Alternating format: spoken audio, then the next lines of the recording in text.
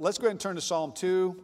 Well, actually, I'll go through this. These are some pictures. If you haven't seen the building, that was it from the outside. It's really a beautiful structure. It already looks like a museum to me. Got a big skylight there in the lobby, bookstore, concession, ticket area. That's already there.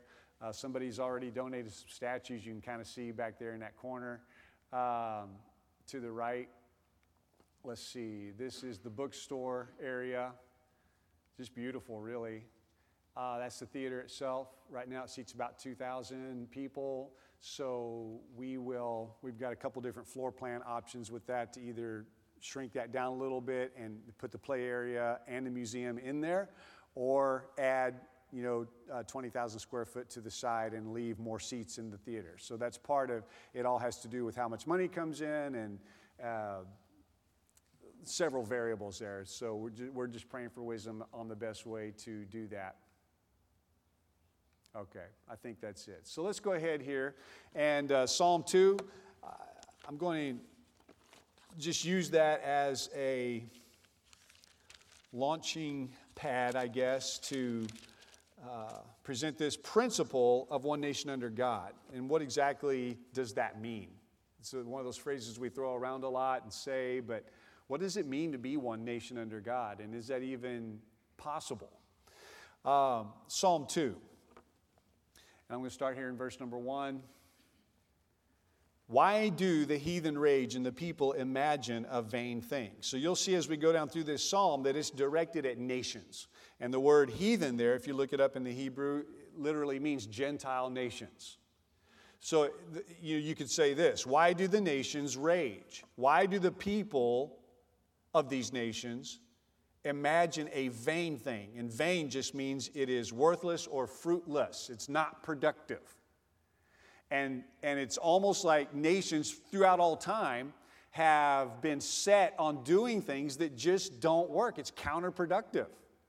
It destroys the producers in their country and leads to corruption and chaos and problems. Why? That's the question, right?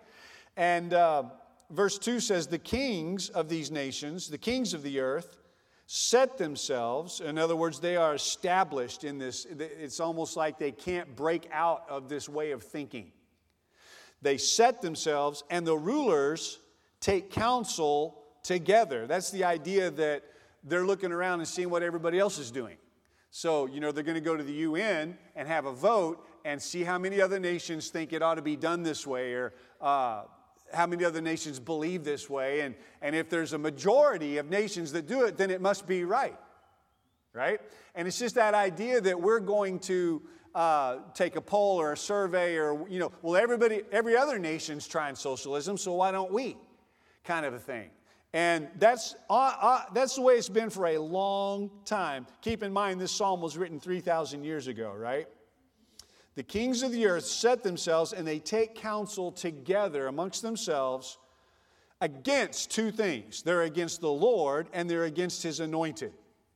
So the word Lord there is Jehovah, means the self-existent one, the Creator. They're against the Creator. Number 2, they're against His anointed. So in the Old Testament, we know that is the same word for Messiah, the anointed one. And you can see down in just a few more verses that we're talking about the only begotten Son of God, Jesus Christ. So this really is the center of, I believe it's the center of this whole psalm.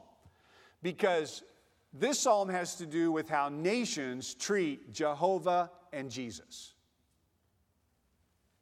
So you go on in verse number 3 and you see why they're against these two. They say, let us break their bands asunder and cast away their cords from us.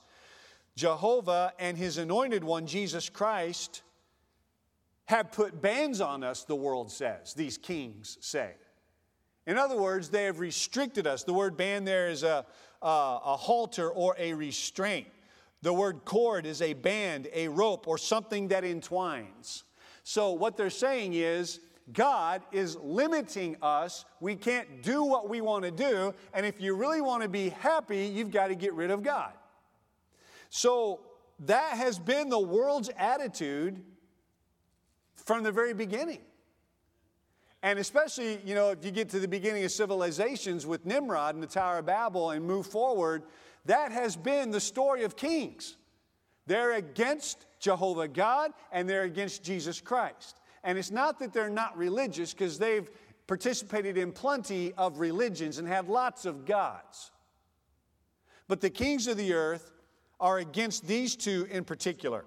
So, and the reason is because they feel limited. That God has already defined family. We don't get to define it.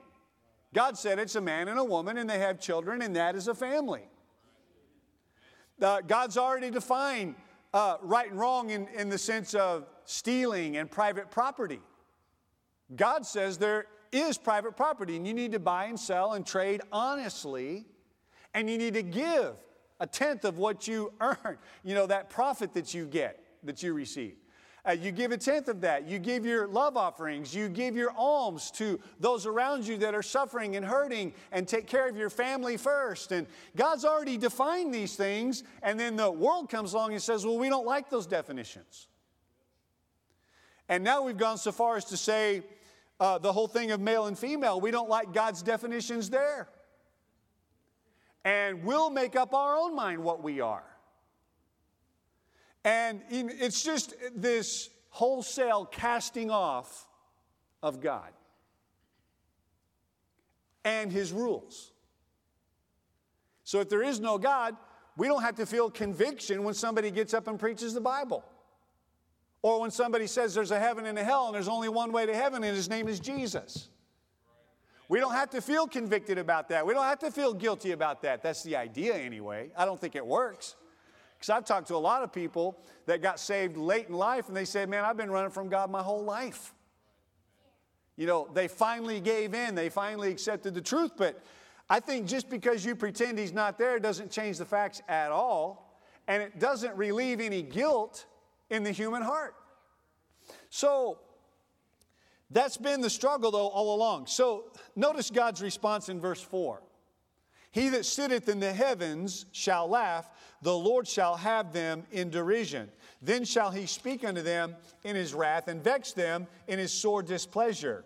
So Jehovah, the Lord, still sits on His throne. He's still in control. He laughs at what man is doing, because man acts as if they teach the kids evolution and that everything came from a dot that exploded billions of years ago. That makes God non-existent. It doesn't make God non-existent. And so the Lord just looks at that and laughs. So verse number 6 and 7 speak about the anointed one, Jesus. Yet have I set my king upon my holy hill of Zion. In other words, prophetically, he's saying Jesus is going to come and rule and reign from Zion or Jerusalem. And there's nothing the kings of the earth can do to stop it. Verse 7, I will declare the decree, the Lord hath said unto me, thou art my son, this day have I begotten thee. Jesus will be born. This was 1,000 years before the birth of Christ. Jesus will be born, and Jesus will come and rule and reign from Jerusalem. So whether that makes the kings of the earth mad or not doesn't change the facts.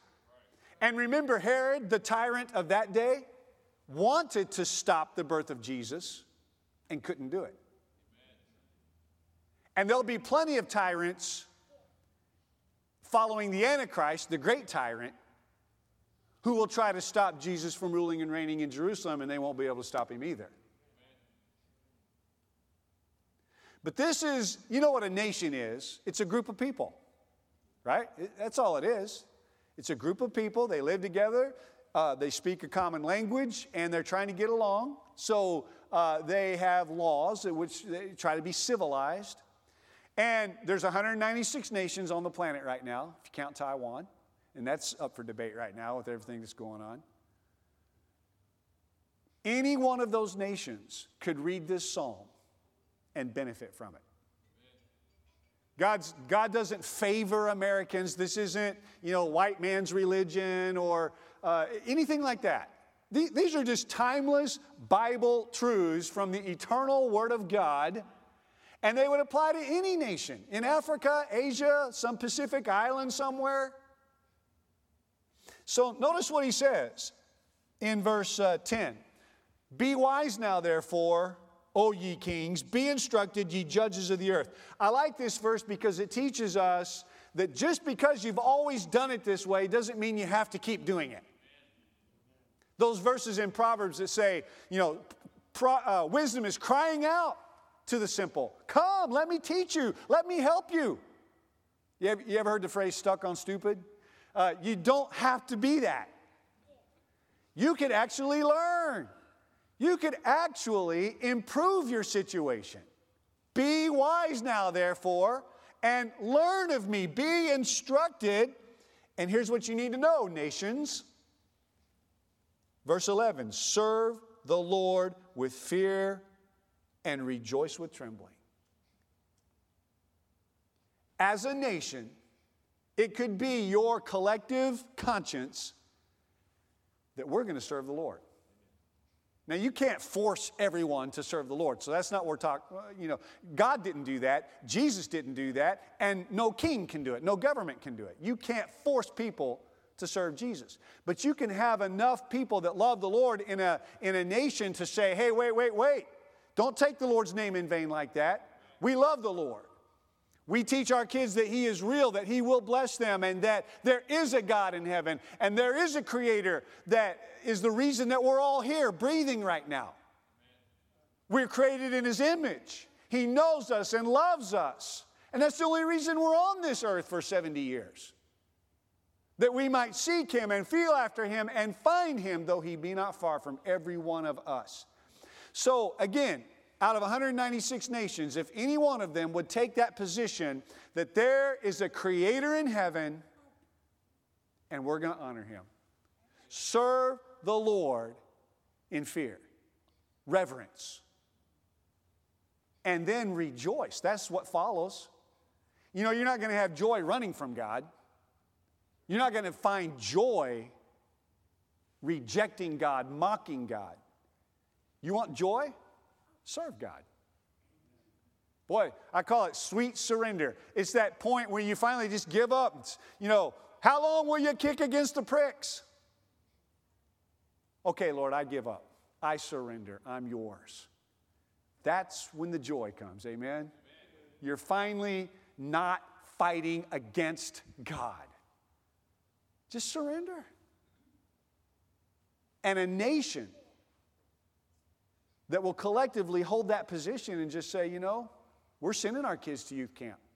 We're telling them there's a heaven and a hell. We're showing them that Jesus is the way and that God has a plan for their life and they're valuable and they didn't just explode out of some rock or cosmic soup somewhere. They are created in the image of God with gifts and talents and abilities and value. And as a nation, that's what we're going to tell our kids. That nation will have joy. Pastor mentioned it earlier, Psalm 33:12. Blessed is a nation whose God is the Lord. Blessed, prosperous, happy is the nation whose God is the Lord.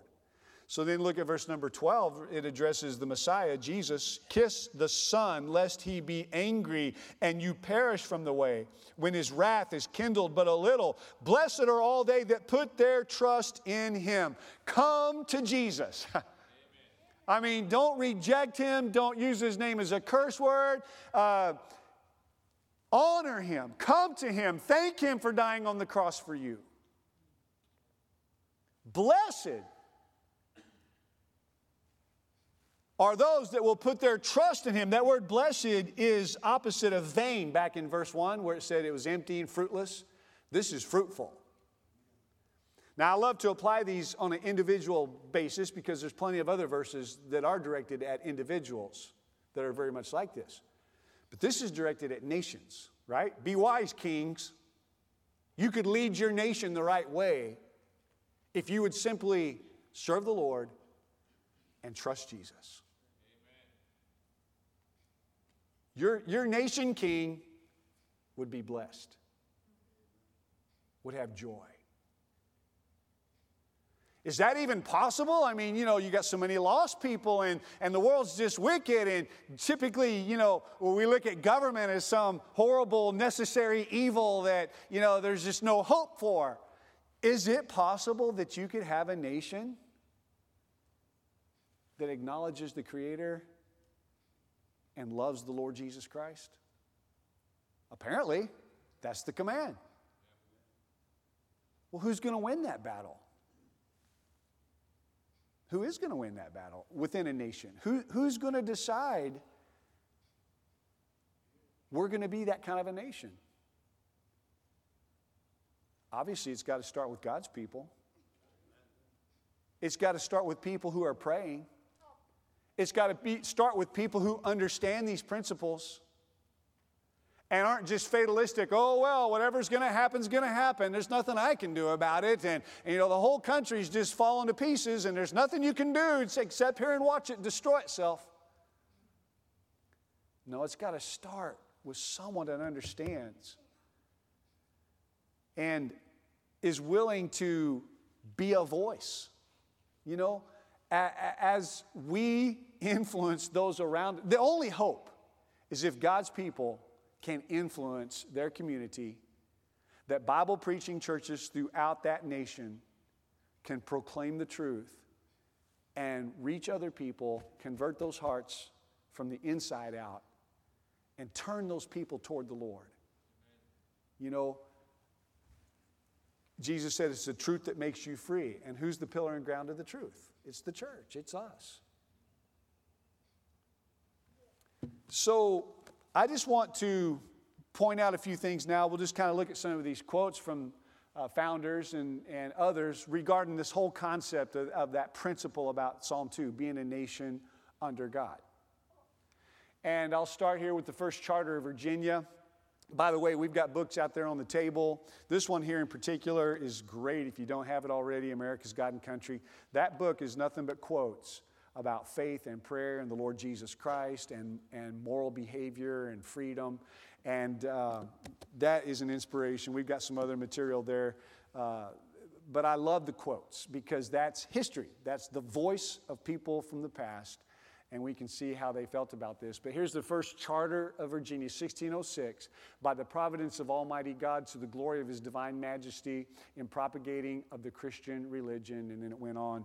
This is part of their heart when they came. And I'm not saying that everyone that came understood all of this. And there certainly were people that were coming for gold and not noble motives. But there were many in Jamestown, but also especially in Plymouth, and then the hordes of people that followed them were looking for religious freedom and looking to honor God in their nation as they felt led by the Holy Spirit according to the Word. So, there's example after example of stuff like this. We could jump up to George Washington here, the indispensable man, that man that really allowed America to be born, humanly speaking. God used him. But he said it's impossible to account for the creation of the universe without the agency of a supreme being. So I'm just leaving it at that. There's lots and lots of quotes about George Washington and the Creator and God and prayer and acknowledging God. It's the duty of nations to acknowledge God. All that stuff is there. But I just want to say, we've got to start there. The acknowledgement of the agency of a supreme being. And as I read Psalm 2 and I look at modern America, that really is the crux of the whole matter. Amen? Either there is a God in heaven. Somebody says, well, talking about the loving the same gender and all the transgender and things like that, and they love to use the love card. You guys are so judgmental and you just don't love. Well, actually, I think a good answer is that the first commandment is to love the Lord thy God with all thy heart and soul and mind. That's the first commandment. The second one is to love your neighbor as yourself. Get those in order, everything will fall into place. But you can't say I love my neighbor and I despise God for putting these moral boundaries on everything. That's not love either. It turns into lust and endorsing lustful behavior because you're violating the moral principles and laws that God, our founders called it the laws of nature and nature's God. And they believed that civil law within a nation should be in harmony with the laws of nature and nature's God. And it's not love to reject God and go to a person and endorse their behavior, whatever it is, against God's word. So it all comes back, is there a God or not? Somebody says, well, I think I ought to be able to love whoever I want and have a family that looks like anything that I want it to look like. And I would say, if there is no God, you're exactly right. If we're just the product of evolution and some explosion happened and we're just a bunch of particles flying through space with no purpose or meaning, have at it. But if there's a God in heaven, a creator who already gave us the definitions of right and wrong, that changes everything.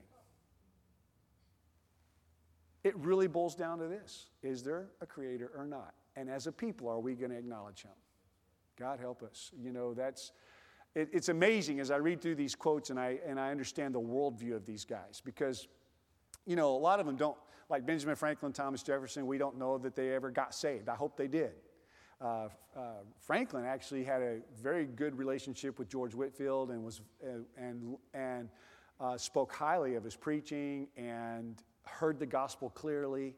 And so maybe he did get saved. I don't know.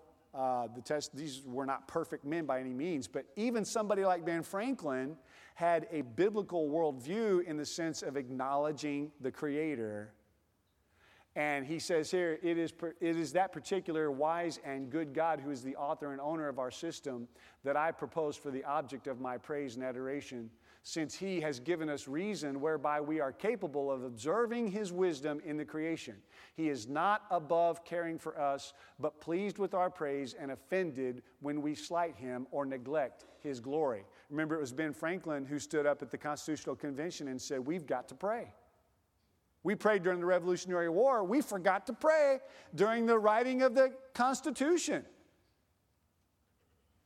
And they split up and prayed around Philadelphia for about 3 days, and they came back together and had a local preacher pray. And it changed the course of that whole meeting. People were starting to get mad and leave, and the whole thing was blowing apart. But after they prayed, they were able to work through those issues and put this thing together. That was Ben Franklin. And it came back to his acknowledging God the Creator. He said, freedom is not a gift bestowed upon us by other men, but a right that belongs to us by the laws of God and nature. It is the duty of mankind to acknowledge their dependence on the divine being, that Almighty God would mercifully interpose and still the rage of war among the nations, that he would take this province under his protection, confound the designs and defeat the attempts of its enemies, and unite our hearts. Boy, we need to pray that right now, don't we? God, destroy the intents and the plans of the enemies of freedom and the enemies of God that are alive and well right now working. We need to pray for God's protection on this nation and for unity in our hearts. But you know, you can't unite unless you have something to unite around. And for these guys, it was the Creator for our defense and security in this time of danger. John Witherspoon signed the declaration. He said, whoever is an avowed enemy of God, I scruple not to call him an enemy of his country.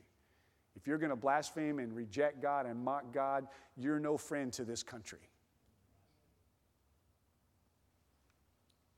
Thomas Jefferson, I have little doubt that the whole country will soon be rallied to the unity of our Creator, and I hope to the pure doctrines of Jesus also. That's the cause. The cause is religious freedom. The cause is the opportunity to preach according to our conscience and the Holy Spirit working in us, and not have the state saying, you can't say that, you can't preach that. That's considered hate speech. That's not accepted. In fact, you know, if you say that too loud, we'll have to, sweep you off somewhere. Or as they say in China, you'll disappear. Or tortured, executed. That's what these guys knew about. They knew all about tyranny and how that worked. And they were saying, look, if we're going to unite around something, it better be the Creator and Jesus Christ. So here's a young nation trying to be born that's looking at Psalm 2 and saying, let's give it a try. We believe this. God, help us to see it happen here. And it'd be hard to argue that it didn't happen here. Alexander Hamilton, I've carefully examined the evidences of the Christian religion, and I would unhesitatingly give my verdict in its favor. I can prove its truth as clearly as any proposition ever submitted to the mind of man. In my opinion, the present Constitution is the standard to which we are to cling. Let us then let an association be formed, the Christian Constitutional Society. Its object to be first, the support of the Christian religion. Second, the support of the United States. Interesting priorities. Remember when Jesus said, seek first the kingdom of God and all these other things will be added unto you, right? Clothing, housing, food. It'll fall into place if you'll just put God first. That's true on a personal level, but it's also true on a national level. That's what Psalm 2 is saying. Put God where He belongs. And so Hamilton is saying we need this Christian constitutional society so we can support the Christian religion first. And then the United States second, because the United States hinges upon the success of the Christian religion flourishing here. Now these are the founders, and I think it's kind of interesting just to take a look into their worldview and see how they looked at Psalm 2 and all of this. John Wingate, the highest glory of the American Revolution, said John Quincy Adams, was this: it connected in one dissoluble bond the principles of civil government with the principles of Christianity. Let's put God first. Let's have freedom of religion. Let's look at the Christian principles of equality and the purpose of government. And let's create a nation that actually fits with that. And he says that was the glory, the highest glory of the American Revolution. According to John Quincy, was our sixth president. His dad was John Adams, who was our second president. And that's what they said. Samuel Adams, the right to freedom being the gift of God Almighty, the rights of the colonists as Christians may best be understood by reading and carefully studying the institutions of the great lawgiver and the head of the Christian church. So there's Jehovah and Jesus, which are to be found clearly written and promulgated in the New Testament. So he's over and over. I mean, we could go on and on with these quotes. They're acknowledging Jehovah and acknowledging Jesus, and they were not ashamed to do it. Patrick Henry, it cannot be emphasized too strongly or too often that this great nation was founded not by religionists in general, just spiritual people, but by Christians. Not on religions, but on the gospel of Jesus Christ. For this very reason, peoples of other faiths have been afforded asylum, prosperity, and freedom of worship here. It wasn't a Christian nation in the sense of we're going to force everybody to be a Christian, and if you're not, we're going to execute you or something like that. But it was thoroughly Christian in the sense that what were the principles of the Old and New Testament, and how do we make that a reality in a practical sense in our nation? So Jesus said, you know, we're all equal. There's no Jew, Gentile, or male, female, bond or slave, that separates us. We're all one in Christ. And our declaration says, God created all men equal. The ground's level at the foot of the cross. There's no one above somebody else. You weren't born higher than someone else. We all can come to God through Jesus. We're all equal under the law. These were principles. You know, there's no divine right of kings that you're born just because you're born with a certain last name or a certain family that you have the right to rule over your neighbors. That's not a Bible principle. So what they were trying to do was just take basic principles about the purpose of government is to protect us and get out of our life. You know, freedom is you living a life, pursuing God's will, and standing before Him someday after your 70 years is up. And government's purpose is to protect you while you're doing that. Not to become God. That's why Jesus said, render to Caesar what Caesar's. He has a place, and it's a wonderful, valuable place. Aren't you glad you can call 911? Aren't you glad there's a system set up to deal with evil? But render to Caesar what's his, render to God what's God's, and there is a difference. And they understood there's a line.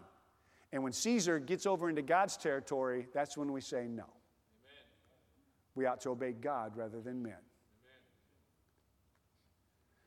And they were just trying to create a nation that said, look, we're going to take those principles and build a nation. And it's because of that that people of other faiths have freedom of religion here. And here's the thing about this, guys. You just shouldn't ever feel threatened by the preaching of Muslims or Mormons or Hindus or whatever it is, as long as we have a chance to speak up too. Because as long as there's freedom of speech, we can debate these things, we can preach, we can let the Lord work in people's hearts. But whenever those who have the gospel are silenced, that's when you're in trouble. The truth will prevail, I believe, and the Lord will work as long as Jesus said, you shall know the truth. The truth will make you free. Freedom can survive as long as we're preaching truth. But if we ever are silenced or intimidated to not speak up, then it's over. The only hope we have as a country is if those who have the ability to speak the truth will. And we can fight back the lies and the deception, even though, now we've got big tech and all these industries and such moving in to censor and cancel and all of that. So, it's a challenge, absolutely. But the whole thing of freedom hinges on truth. And that's why you cannot be ashamed to speak up. That's the only hope. If we say, well, I don't want to make any waves, so I'm just going to be silent and kind of drift off into the darkness, then that's the end of freedom. If that becomes the mindset of American Christians. So it's because of our faith, Christianity in particular, freedom of conscience. You choose. Let everybody preach, but when it boils down to it, let them be able to choose God freely. Then we have a chance. Samuel Chase said, by our form of government, the Christian religion is the established religion. All sects and denominations of Christians are placed on the same equal footing and equally entitled to protection in their religious liberty. Jedediah Morse, whose son was Samuel Morse with the Telegraph, said, to the kindly influence of Christianity, we owe that degree of civil freedom which mankind now enjoys. In proportion as the genuine effects of Christianity are diminished in a nation, in any nation, the people of that nation recede from the blessings of genuine freedom and approximate the miseries of complete despotism or tyranny. Now, that's one of the founders, and isn't it amazing they understood how this all worked? The more Christian a nation will be, the more free they will be. The farther they move away from Christianity, the closer they get to tyranny. And after looking at human history for 6,000 years, that principle was obvious to them. And I think it's just as clear right now. The farther we get from God and Jesus and the Word of God, the more totalitarian our government becomes. But these guys already figured that out. John Adams said the general principles on which the fathers achieved independence were the principles of Christianity. These are as eternal and immutable as the existence and attributes of God, and that those principles of liberty are as unalterable as human nature. These are the laws of nature and nature's God. You can reject them and act like they're not there, but it doesn't change the fact. They're there. They're eternal, immutable laws and principles, and a nation is only going to be happy when they will submit to them. Congress, 1854, the great vital and conservative element in our system is the belief of our people in the pure doctrines and divine truths of the gospel of Jesus Christ. I mean, that was 70 years, after the Revolution and all of that. 50 years, roughly, of America going strong. And we're still in Congress saying, that is the great vital element in our system, is our belief in Jesus and the gospel of Jesus Christ. Noah Webster said the religion which has introduced civil liberty is the religion of Christ and his apostles. This is genuine Christianity, and to this we owe our free constitutions of government. Alexis de Tocqueville was the French man that came to America in the 1830s, traveled to all the states, and then wrote Democracy in America, right? And he said this: the Americans combine the notions of Christianity and of liberty so intimately in their minds that it is impossible to make them conceive the one without the other. They can't even separate their Christian faith and the principles of liberty. Herbert Hoover said this: we believe that all men are created equal because they're created in the image of God. Our founding fathers did not invent the priceless boon of individual freedom and respect for the dignity of men. That great gift to mankind sprang from the Creator and not from governments. Dwight Eisenhower said, without God, there could be no American form of government, nor an American way of life. Recognition of the Supreme Being is the first, the most basic expression of Americanism. Thus, the founding fathers of America saw it, and thus, with God's help, it will continue to be. Over and over. Of course, Eisenhower was a president much later in the 50s, and so still, though, there's this public consciousness in our nation that, of course, we're built on Bible principles, on Christianity. Of course, we acknowledge God. We're one nation under God. We pledge in God we trust. Eisenhower was the one that got that passed. And you know, the spiritual underpinnings of this nation cannot be denied. That's why we became the freest, most prosperous, enlightened nation on earth, according to Alexis de Tocqueville. And that was only after 50 years of existence, because of our faith. De Tocqueville was the one that also said, if America ever ceases to be good, America will cease to be great. We're not great because of our resources and our Constitution and all these things. He said it's because of our faith. So, Eisenhower went on to say, democracy is nothing in the world but a spiritual conviction that each of us is enormously valuable because of a certain standing before our own God. Any organization such as that is can well take the Bible in one hand and the flag in the other and march ahead. And that's one reason, you know, the veterans and those that have gone before us have been flag-waving, God-fearing patriots, is because for 200 plus years, we've understood that what has made America this lighthouse to the world that's attracted millions of immigrants every year is because of our faith, because of recognizing the Creator, which means if there is a Creator and we're not the result of an evolutionary explosion of some sort, if there's a Creator, every person then has value. And no government leader has the right to lord over you in every area of your life, especially that which pertains to you and God. And that's what made America exceptional. Not that we had exceptional people compared to any other nation. In fact, most of America was people from all these nations. What made us exceptional was this belief that there is a Creator. Therefore, we're all created by Him with equal opportunities to pursue God. And as a result, we, you know, in their conscience, it was no problem to take a Bible in one hand and an American flag in the other hand and march forward. I remember seeing one of those promo videos from World War II footage, and they were showing Hitler and all of that. And there was one particular scene. It showed a swastika and a line and the Holy Bible. And they were saying, folks, this is what it boils down to. Our way of life, our freedom, our religious freedom in particular. But I'll never forget that image. Because that is what it boils down to. Application. First of all, we need to stop and appreciate Psalm 2. That's an amazing passage. It was actually quoted by the prophets in the book of Acts. You can find it in one of the sermons there that they were preaching after Pentecost. Psalm 2.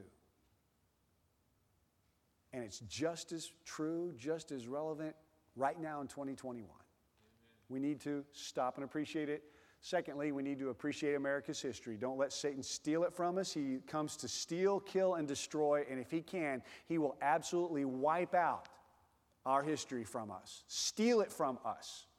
Convince our kids that somehow those guys were evil. When in fact, it was those Christian principles that created the freest nation on earth and led the way in freeing slaves.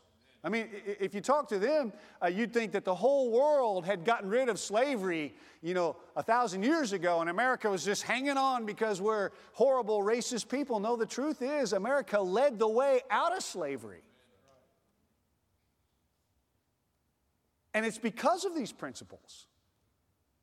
But boy, Satan is a master deceiver, and he twists it all up. And again, we wouldn't say that everything they did was perfect any more than we could say that everything our church right here does is perfect, right? We're humans.